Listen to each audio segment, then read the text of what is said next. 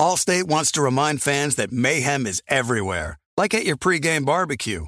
While you prep your meats, that grease trap you forgot to empty is prepping to smoke your porch, garage, and the car inside.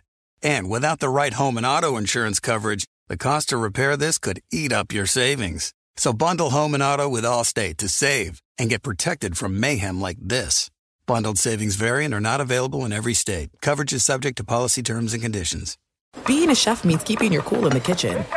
And with Resi Priority Notify and Global Dining Access through my Amex Platinum card, right this way. It's nice to try someone else's food for a change. That's the powerful backing of American Express. Terms apply. Learn more at americanexpress.com/withAmex. Warning, this product contains nicotine. Nicotine is an addictive chemical. Black Buffalo products are intended for adults aged 21 and older who are consumers of nicotine or tobacco. If you're an adult aged 21 and older and use nicotine or tobacco, I want to tell you about Black Buffalo's award-winning nicotine pouches. What are they made of? Cured edible green leaves, food-grade ingredients, and pharmaceutical-grade nicotine. No tobacco leaf or stem. So if you're 21 and older, consume nicotine or tobacco, and want to join the Black Buffalo herd, head over to blackbuffalo.com to learn more. You can order nicotine pouches online, and they ship directly to most states. Or check out their store locator to purchase pouches at thousands of retail locations around the country. Black Buffalo Tobacco Alternative. Bold flavor, full pouches.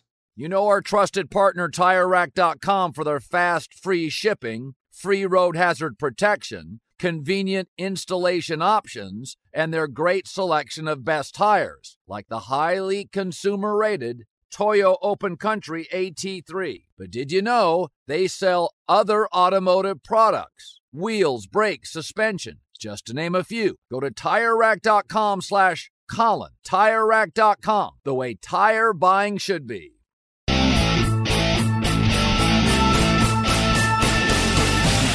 What's going on, everybody? John Middlekauff of the 3 and Out Podcast, brought to you live by the Colin Cowherd Podcast Network. You can find us wherever you listen to your podcasts.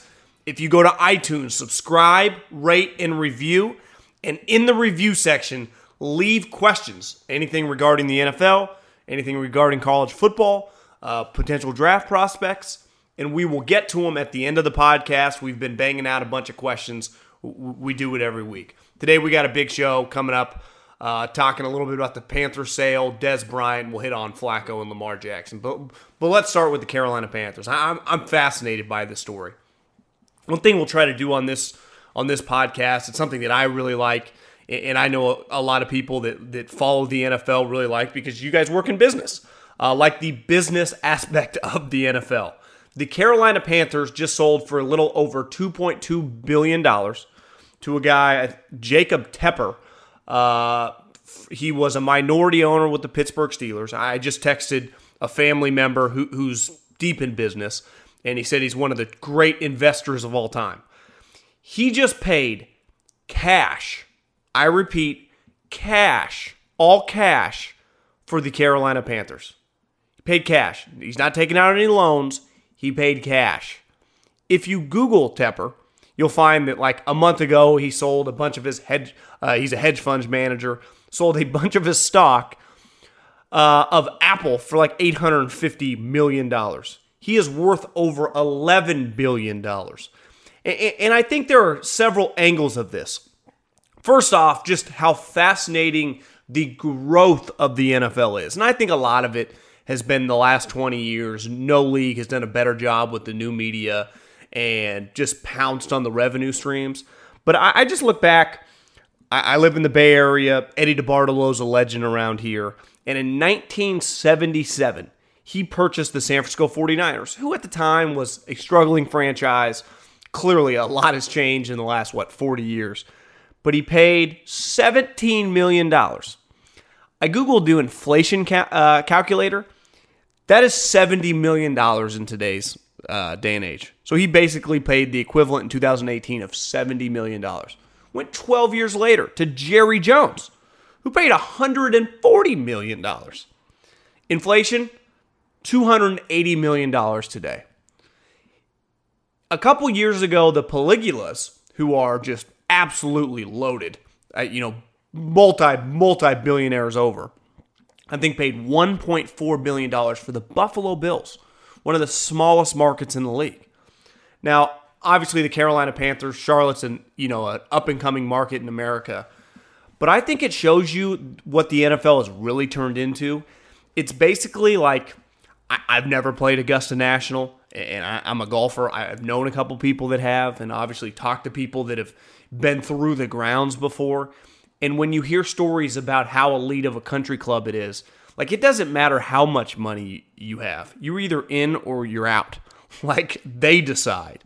And I think the NFL has become that. Just because you're rich doesn't mean you get into the club.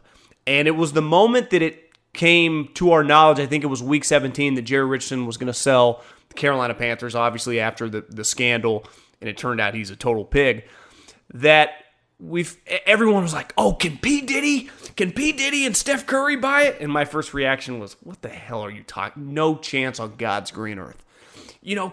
Can this celebrity buy it? And that's not how the NFL works. You have to be on the in, and he was on the in. He was a minority owner, just like Jimmy Haslam was several years ago. He was already vetted. And here's the other thing. Like, in my backyard, I got Jed York and Mark Davis. Mark Davis is the most cash poor of all the NFL owners. I would say before Levi Stadium, Jed York and his family. Now, Eddie DeBartolo wasn't, but when Eddie DeBartolo had to get rid of the team to the Yorks, probably wasn't far behind. And you see Mike Brown of Cincinnati. While Dean Spanos has more money than them, you wouldn't know by the way he acts. These people, now they're billionaires because of their team, but they could, without that team, could never afford to buy into the NFL. The influx of these new owners, and I've seen it in different areas in California, that, like where my parents live, they bought in the 70s or 80s, and then in the last 30 plus years, the homes have gone up 15-fold, that the guy coming in, paying a couple $1 million for a home, he's living in the same neighborhood of someone that bought a home for $100,000.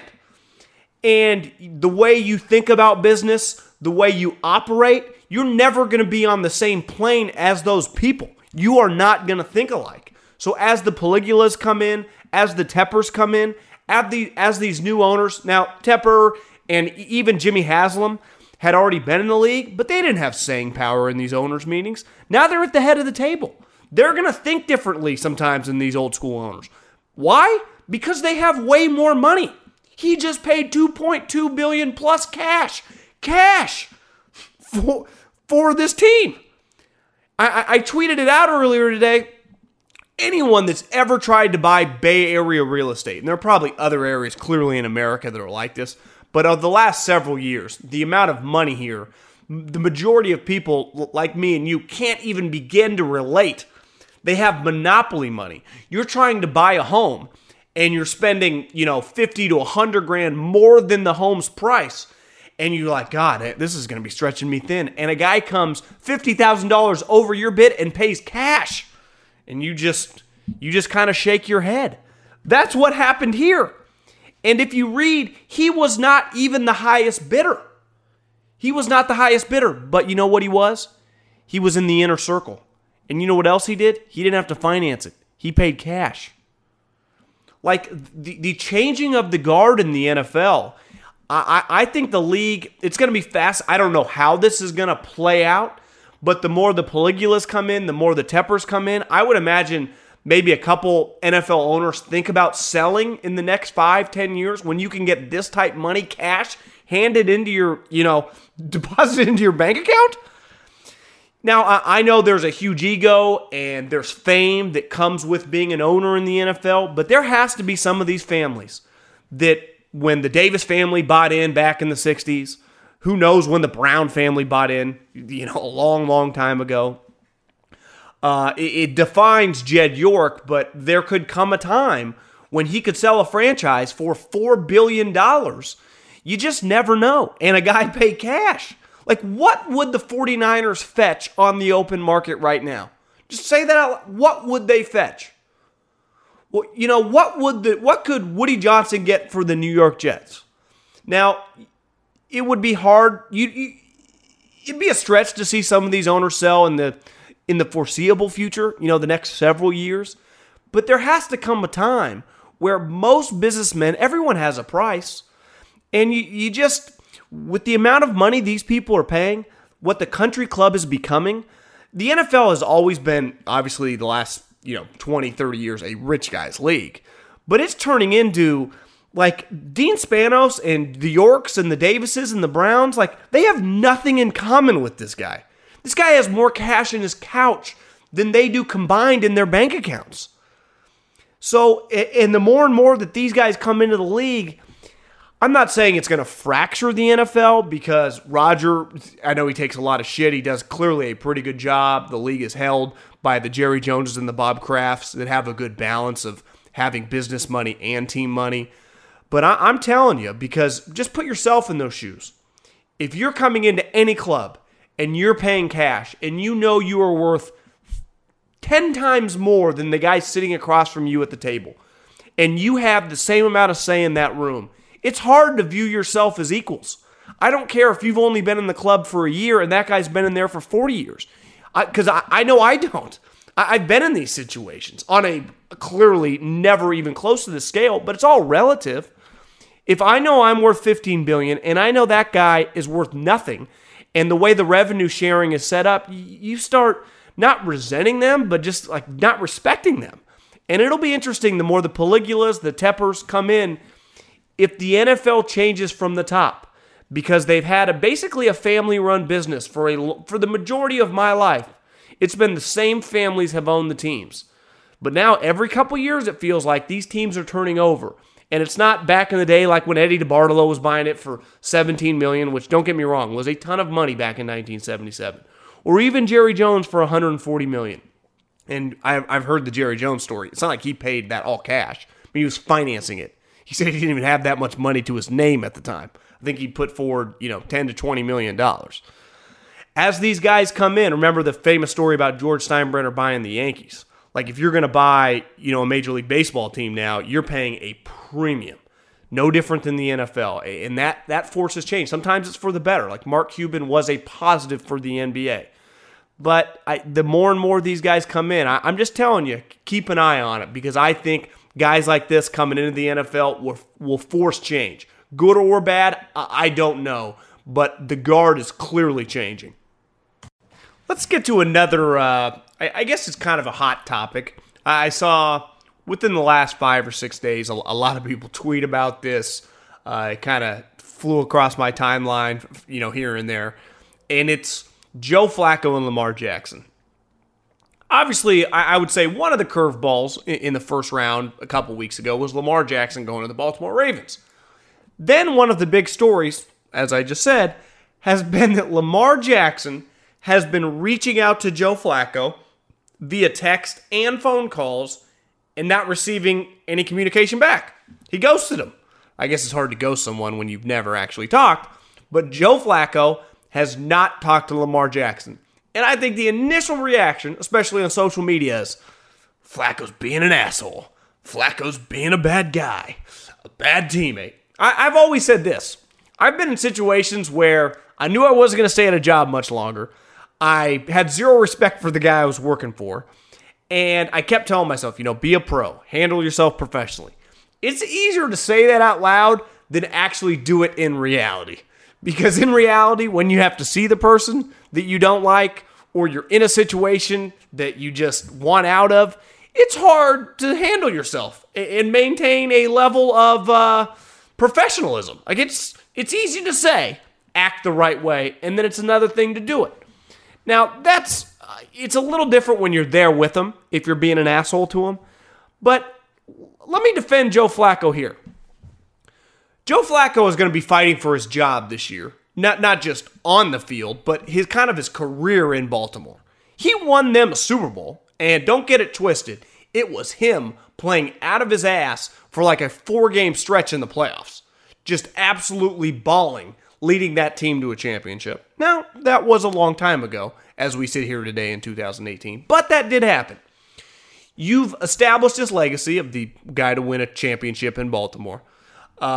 You've had a rough couple years. You know that. He's not an idiot. Then they draft a quarterback in the first round. Again, Joe Flacco has seen the landscape of the NFL the last several years. Those guys play. So it's a very competitive league. This isn't church. So this guy reaching out to him, this guy is coming for his job. He has not met him either. They haven't met in person. So is it really on Joe Flacco to reach out to him and just say, hey, congrats? In a perfect world, should he? Probably, yeah. But is it really a reflection on him? If I told you right now, wherever you worked, in any company, that the guy they just hired, some hot shot from Stanford or the University of Texas, this really dynamic, potential dominant sales guy that had a couple internships when he was at University of Texas, Morgan Stanley and Merrill Lynch, and just crushed it. And is coming, he's coming for your spot. Now, he doesn't have it yet, but the writing's on the wall. You're making, let's just use normal people money. Let's say you're really rich. You're making $500K. That's the relative of Joe Flacco making $20 million. Well, this guy's, they just hired, only making $85K. But he's this hotshot young guy and everyone's kind of smitten with him. Would you just be his best friend before you even met him? Are we all supposed to be good teammates in life? Sure. But again, they have no personal interaction. This is a competitive business.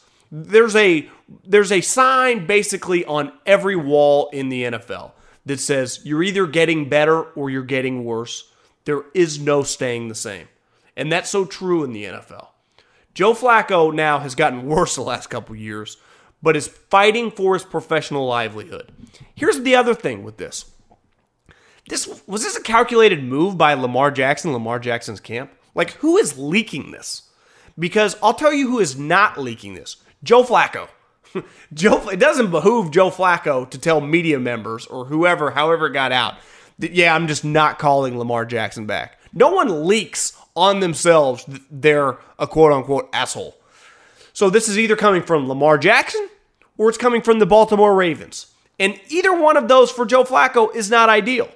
If it's coming from Lamar Jackson, it goes, God, am I going to have to, this is who I have to deal with? And if it's coming from the Baltimore Ravens, they're already trying to paint him in a bad light. He's got to kind of strap up and go to the proverbial football war. It's his job or he's going to be on the bench by the end of September. So I don't necessarily blame Joe Flacco for not texting Lamar Jackson back. Because here's another thing. You often see this in the first round. Like when Saquon Barkley's drafted or, Derwin James is drafted or whoever.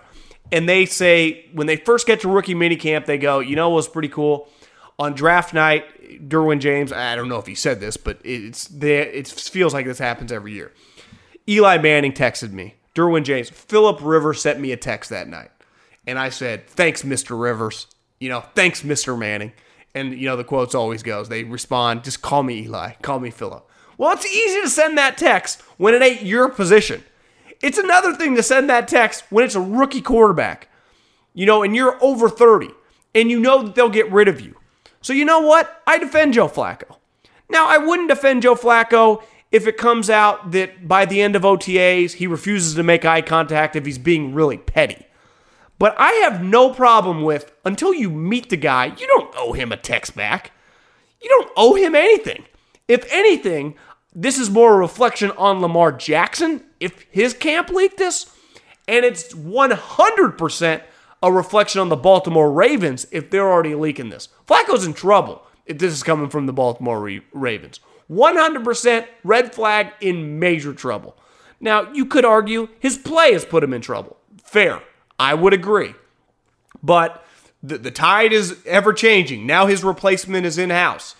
Joe Flacco better play his best football or he's going to be holding the clipboard, I would say by October. Let's get to Dez Bryant, who's probably, I think it's safe to say, the most famous guy on the open market.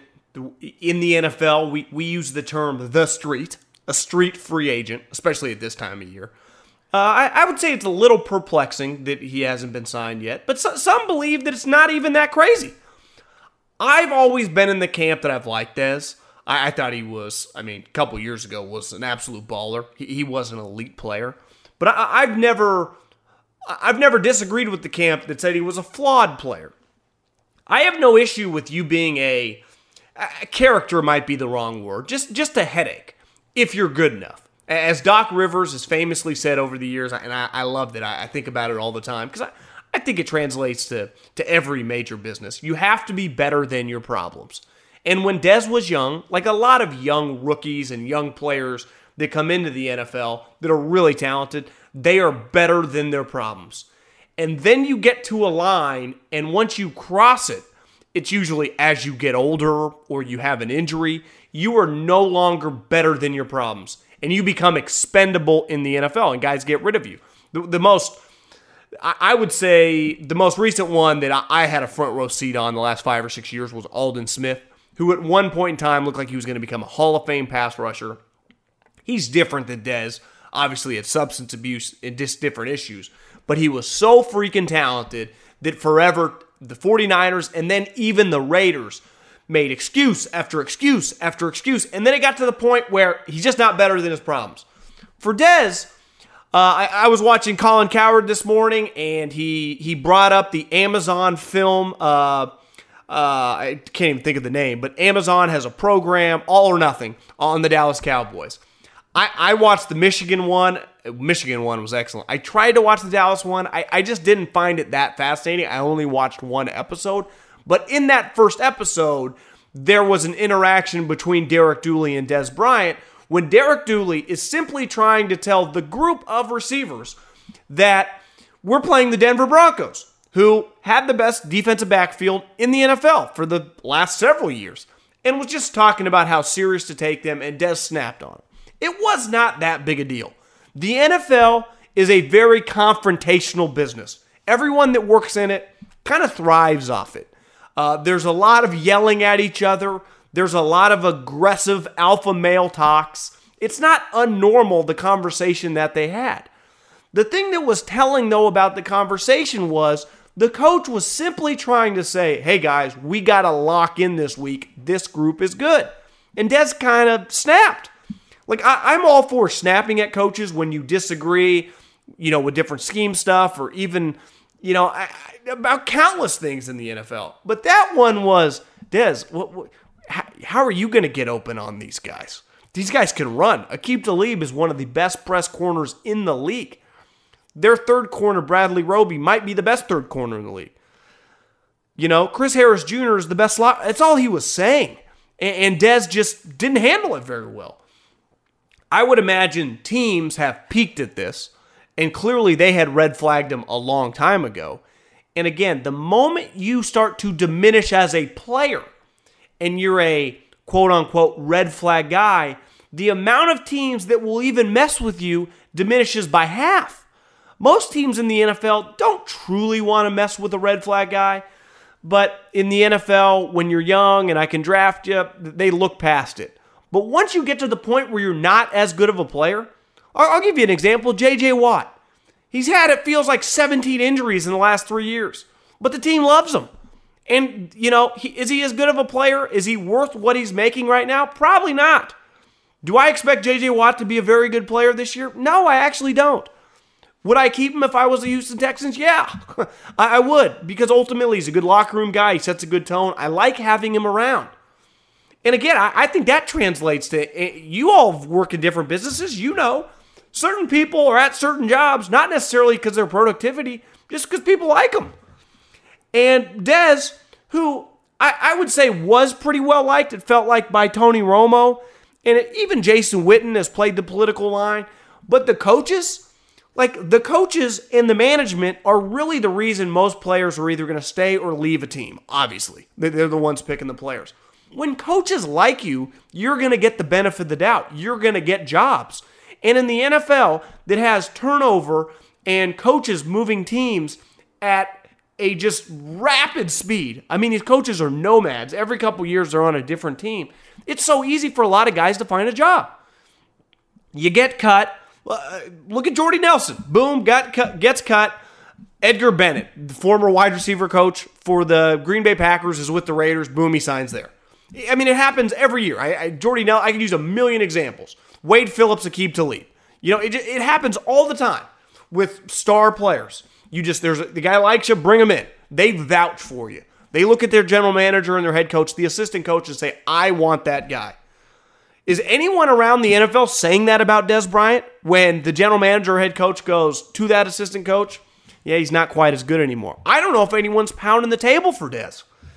And if you're just a solid, you don't need to be, the man of the year. If you're just a likable guy and you're just solid, which Dez is still solid. He's no longer a Pro Bowl level player, but he's still productive. He can still play in the NFL. I don't think anyone around the league is pounding the table for him.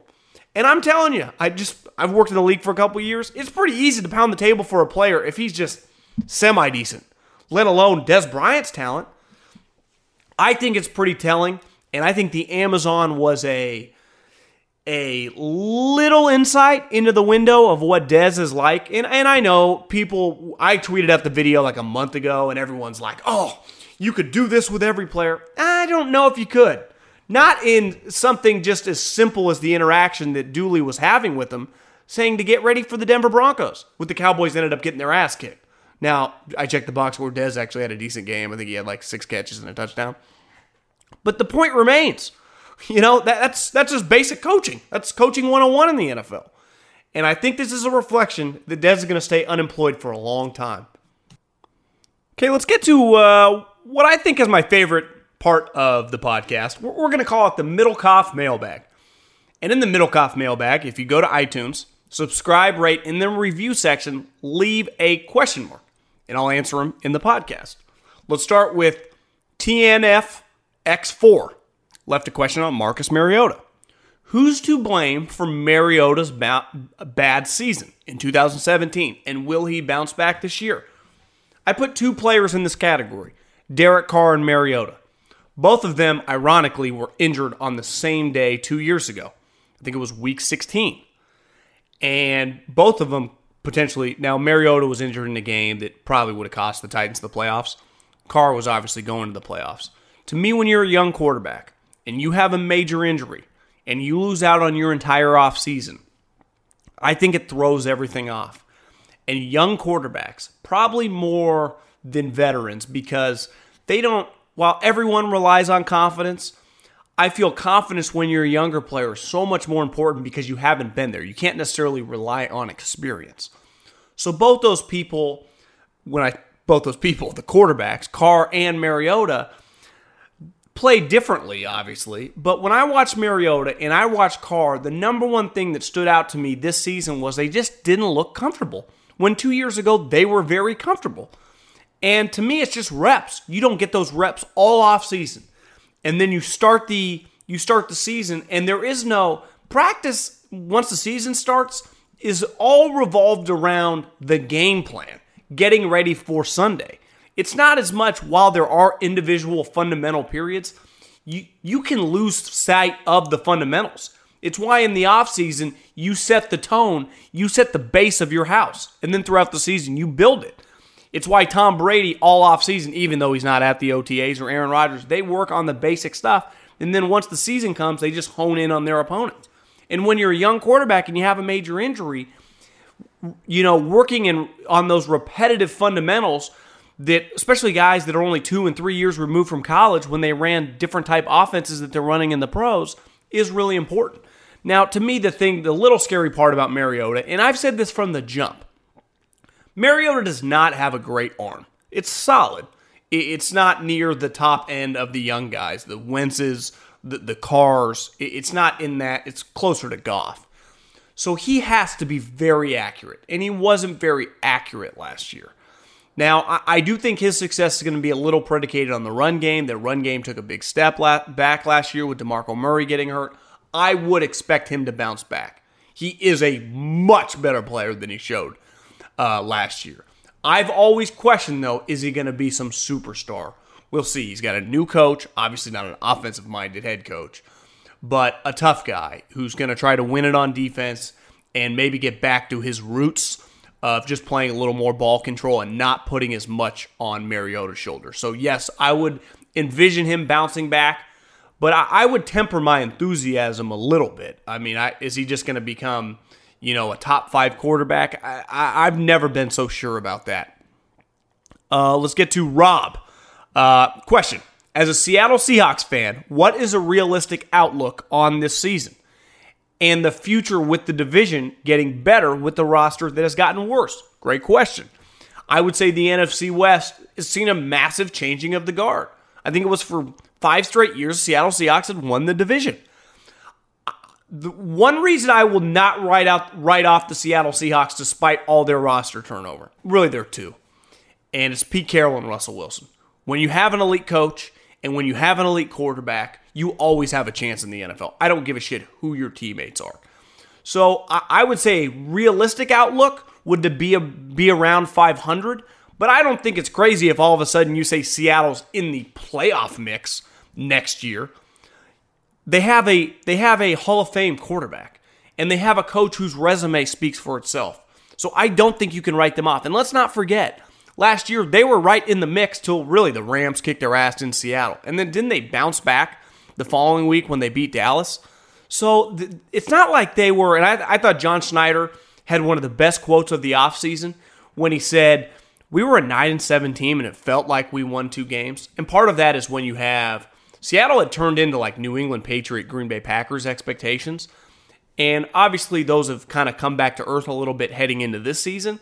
But I don't think, and listen, I live in the Bay Area. A lot of people just feel, and this I think gets into your bigger picture, divisional question. Like the 49ers, they won 5 games when they had 0 pressure on them. I'm a big Jimmy Garoppolo fan. But let's see. He's the starting quarterback for the first time in an offseason, ton of pressure. Their roster is not that great. To me, the Rams are clearly on the top shelf level, just on paper, and they did it last year, and they proved they could definitely beat Seattle, and they beat the 49ers earlier in the season. We didn't get to see Week 17 because McVay benched everyone. But I still think this is a 3-horse race coming into this season. The Rams are the lead dog, but I don't know if the difference between Russell Wilson's a better player than Jimmy Garoppolo. Pete Carroll's accomplished a lot more than Kyle Shanahan. So I can't just automatically, while I would say I would pick the Niners to finish second, I can't just write that in concrete. I would pump our brakes a little bit on that. And big picture, listen, anyone that's listening to this show knows I'm a Josh Rosen guy.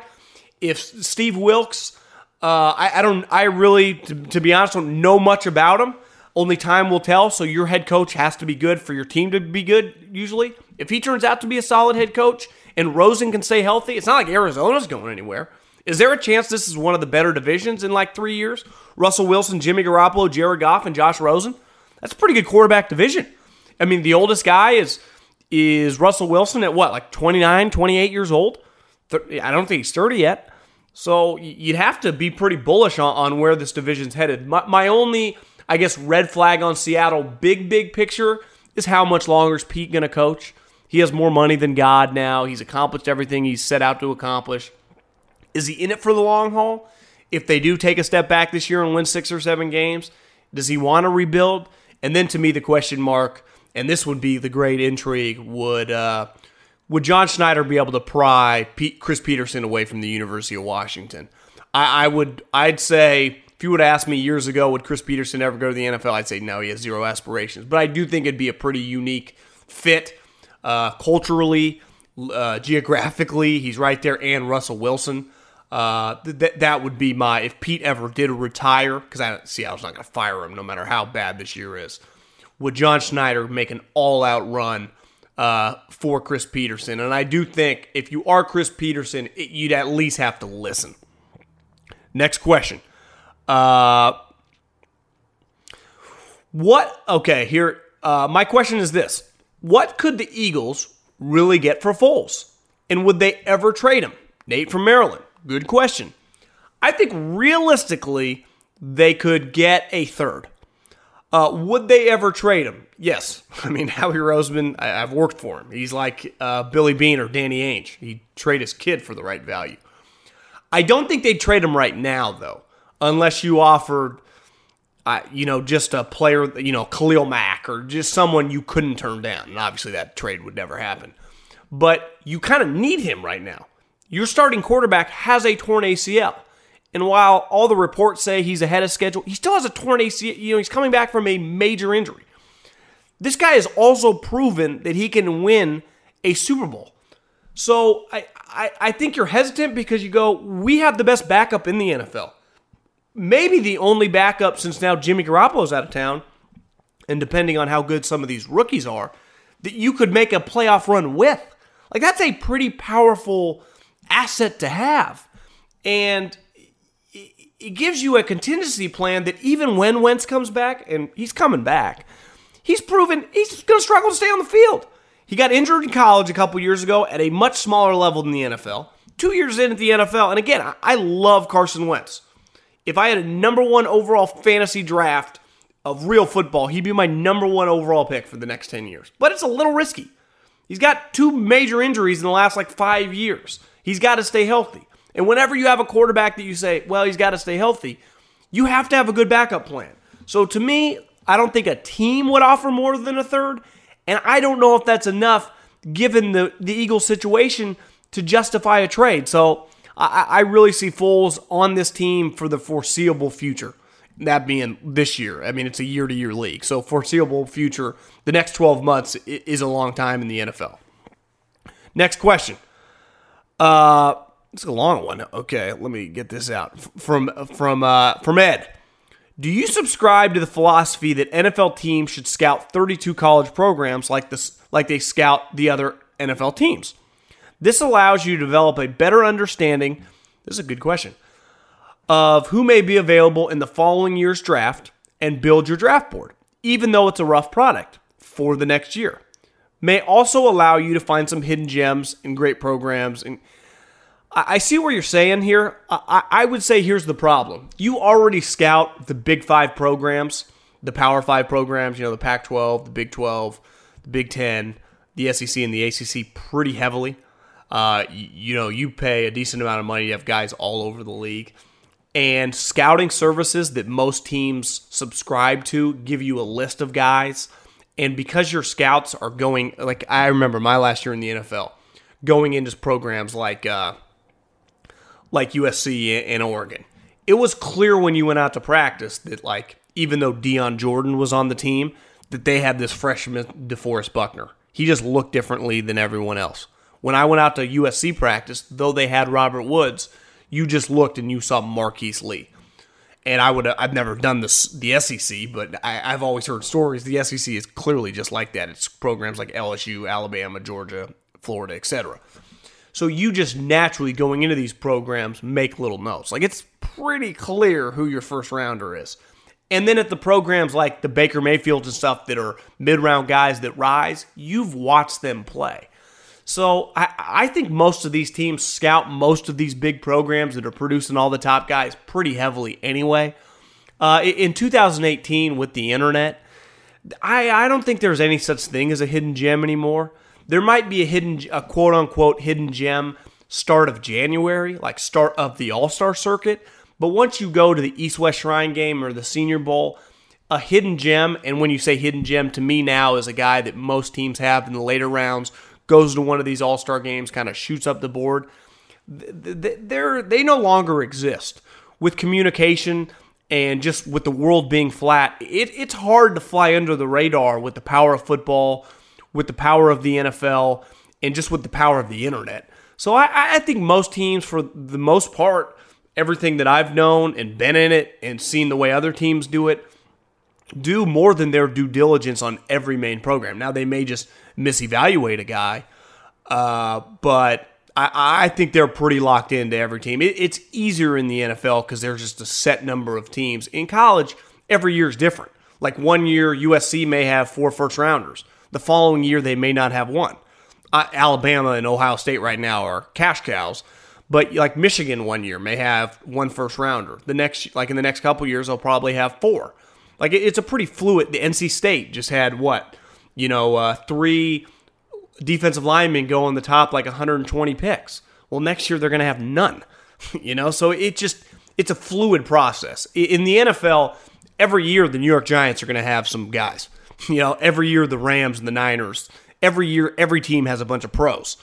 In college football, it's not like that. So you'd spend a bunch of time, if you're doing the West Coast, on Oregon State. Well, 1 year they might not have a draftable player. So you're better off spending more of your time, at a smaller school like Cal Poly, for example. I know that's a little biased, I went there, but may on a given year have 2 guys that are going to get drafted in the 4th round. You're better off spending multiple days there than multiple days at Oregon State. So I think it's all a balance, and it's a very fluid process because every year changes year to year. Quick question from Reggie. What kind of contract can you see Jared Goff getting, being that he's so connected to Carson Wentz? Same agent, comparable year 2s, and going 1-2 in the draft. It's a pretty good question. Wentz should be paid more, but how much more? I think we need to pump our brakes a little bit on Jared Goff, Dak Prescott, and Carson Wentz getting paid. Obviously, Carson Wentz, before he got injured, looked like he was going to just get an astronomical amount of money. But then he tore his ACL. Let's see how he plays this year. When you draft a guy in the 1st round, now I'd put Dak in a different category because his contract's shorter. But both these guys have 5th-year options. So they're on 5-year contracts. Obviously, both their 5th-year options are going to get picked up. Their first 2 years, especially Jared Goff, took a massive step. Now, so did Carson Wentz. But you look at both of them. You're 2 years away from having to pay them. You're not going to pay them this offseason. You're going to pay them in 2 years.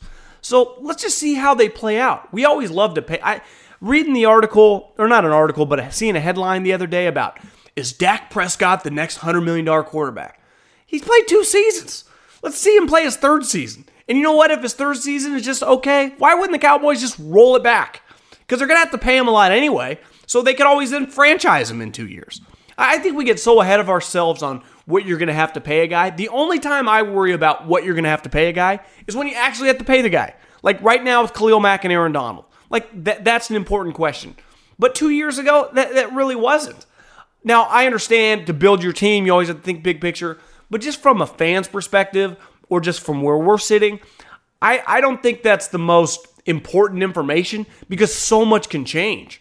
Injuries, you just never know. How many guys do you think, like, and again, I'm not trying to, this is kind of a bad example because he had a bunch of off-the-field issues, but 2 years into Aldon Smith's career, we thought he was going to be the highest-paid defensive lineman ever. Now, obviously, Jared Goff and Carson Wentz, you would never think are going to have issues like that, but you just never know. You just never know with any individual player. Off-the-field stuff, injuries, there's just their play. Guys may plateau.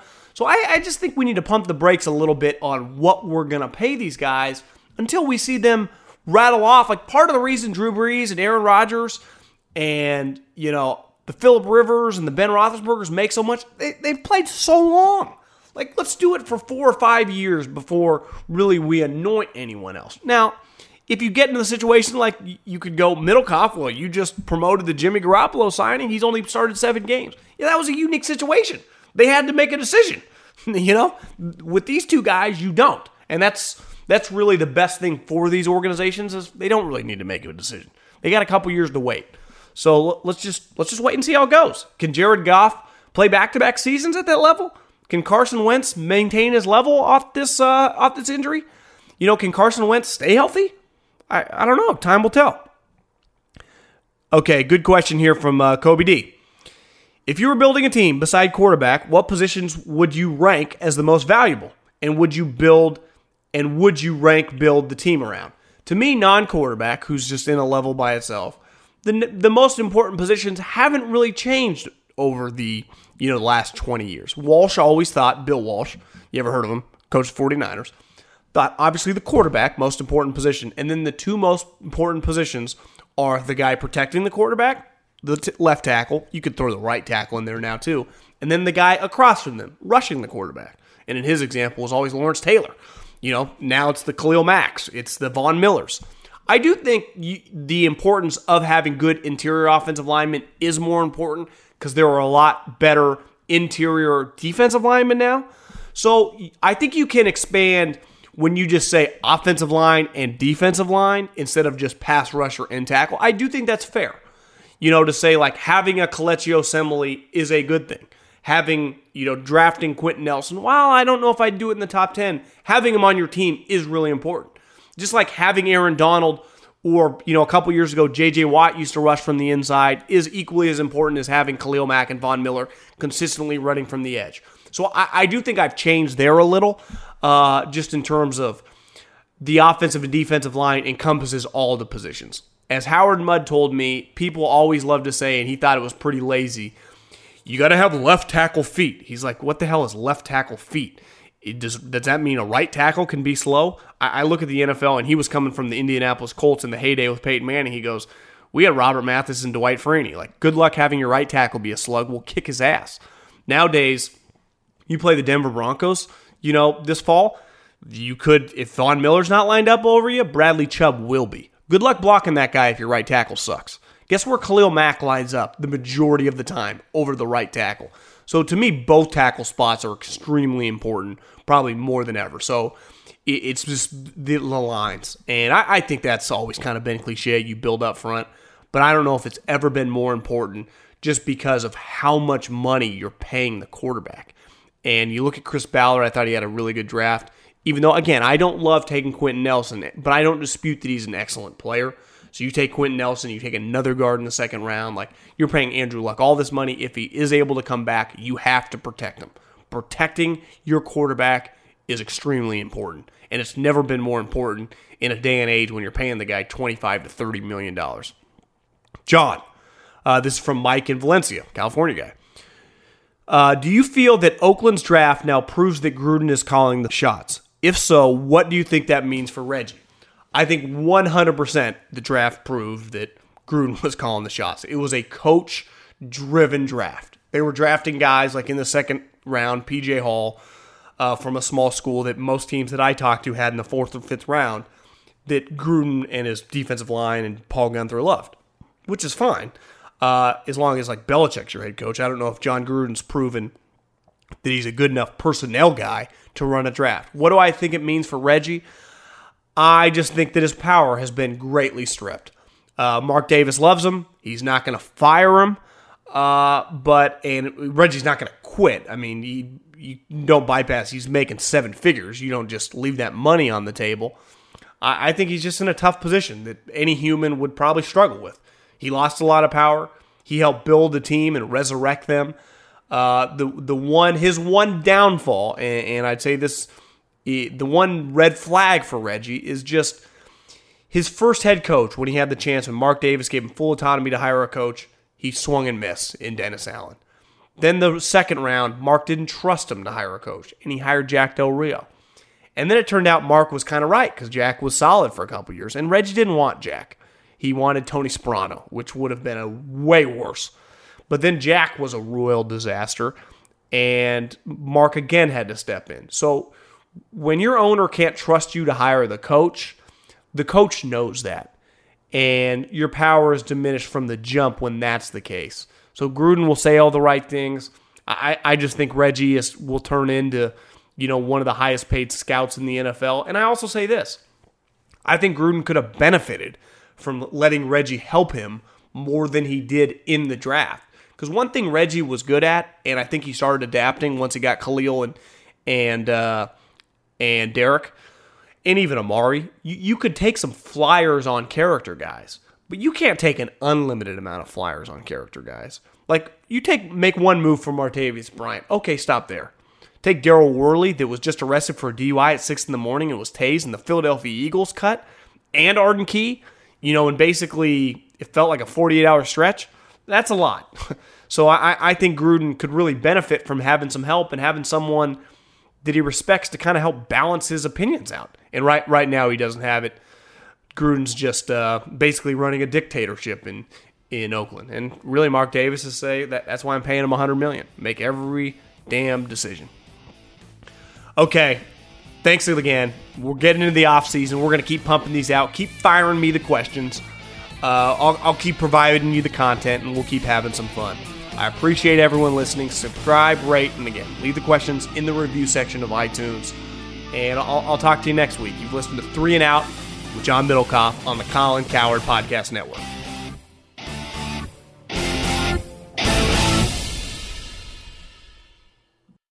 Protect your dream home with American Family Insurance. And you can weather any storm. You'll also save up to 25% by bundling home, auto, and life. American Family Insurance. Get a quote. Find an agent at amfam.com. Products not available in every state. Discounts may not apply to all coverages on an auto or home policy. Discounts do not apply to life insurance policies. Visit amfam.com to learn how discounts may apply to you. American Family Mutual Insurance Company, SI, and its operating companies, American Family Life Insurance Company, 6000 American Parkway, Madison, Wisconsin. What's up, everybody? This is Stephen A. Smith, host of the Stephen A. Smith Show podcast. Tune in every Monday, Wednesday, and Friday at the very least as I bring you all new episodes that feature the biggest headlines in the world of sports, pop culture, business, and I answer your phone calls and respond to your tweets. You'll hear my unfiltered opinions and straight-shooter interviews with top celebrities and game changers. All that and more. So listen to the Stephen A. Smith Show podcast on the iHeartRadio app, Apple Podcasts, or wherever you get your podcast. I'm Diosa. And I'm Mala. We are the creators of Locatora Radio, a radiophonic novela, which is a fancy way of saying a podcast. Welcome to Locatora Radio, Season 9. Love at first listen. We're older, we're wiser, and we're podcasting through a new decade of our lives. This season, we're falling in love with podcasting all over again. And getting to the heart of our stories. We're going places we've never gone before, and we're bringing you along with us. With new segments, correspondence, and a brand new sound. Season 9 is kicking off with an intimate interview with Grammy Award-winning singer-songwriter Natalia Lafourcade. What's giving you hope right now? Well, when I see what music does to people, it gives me a lot of hope. If you liked Locatora before, you're going to love Season 9. Subscribe to our show and you'll see why Locatora is your prima's favorite podcast. Listen to Locatora Radio as part of the My Cultura Podcast Network, available on the iHeartRadio app, Apple Podcasts, or wherever you get your podcasts. I'm Hannah Storm, and my new podcast, NBA DNA with Hannah Storm, chronicles my 6 decades in professional basketball. From growing up in the sport to becoming one of sports TV's first female broadcasters. Join me as I dig deep into the game's history, unearth some wild stories, and talk to my friends from the world of basketball, from Dr. J to Charles Barkley. It's been a wild ride, and now I get to take you with me. Listen to NBA DNA with Hannah Storm on the iHeartRadio app, Apple Podcasts, or wherever you get your podcasts.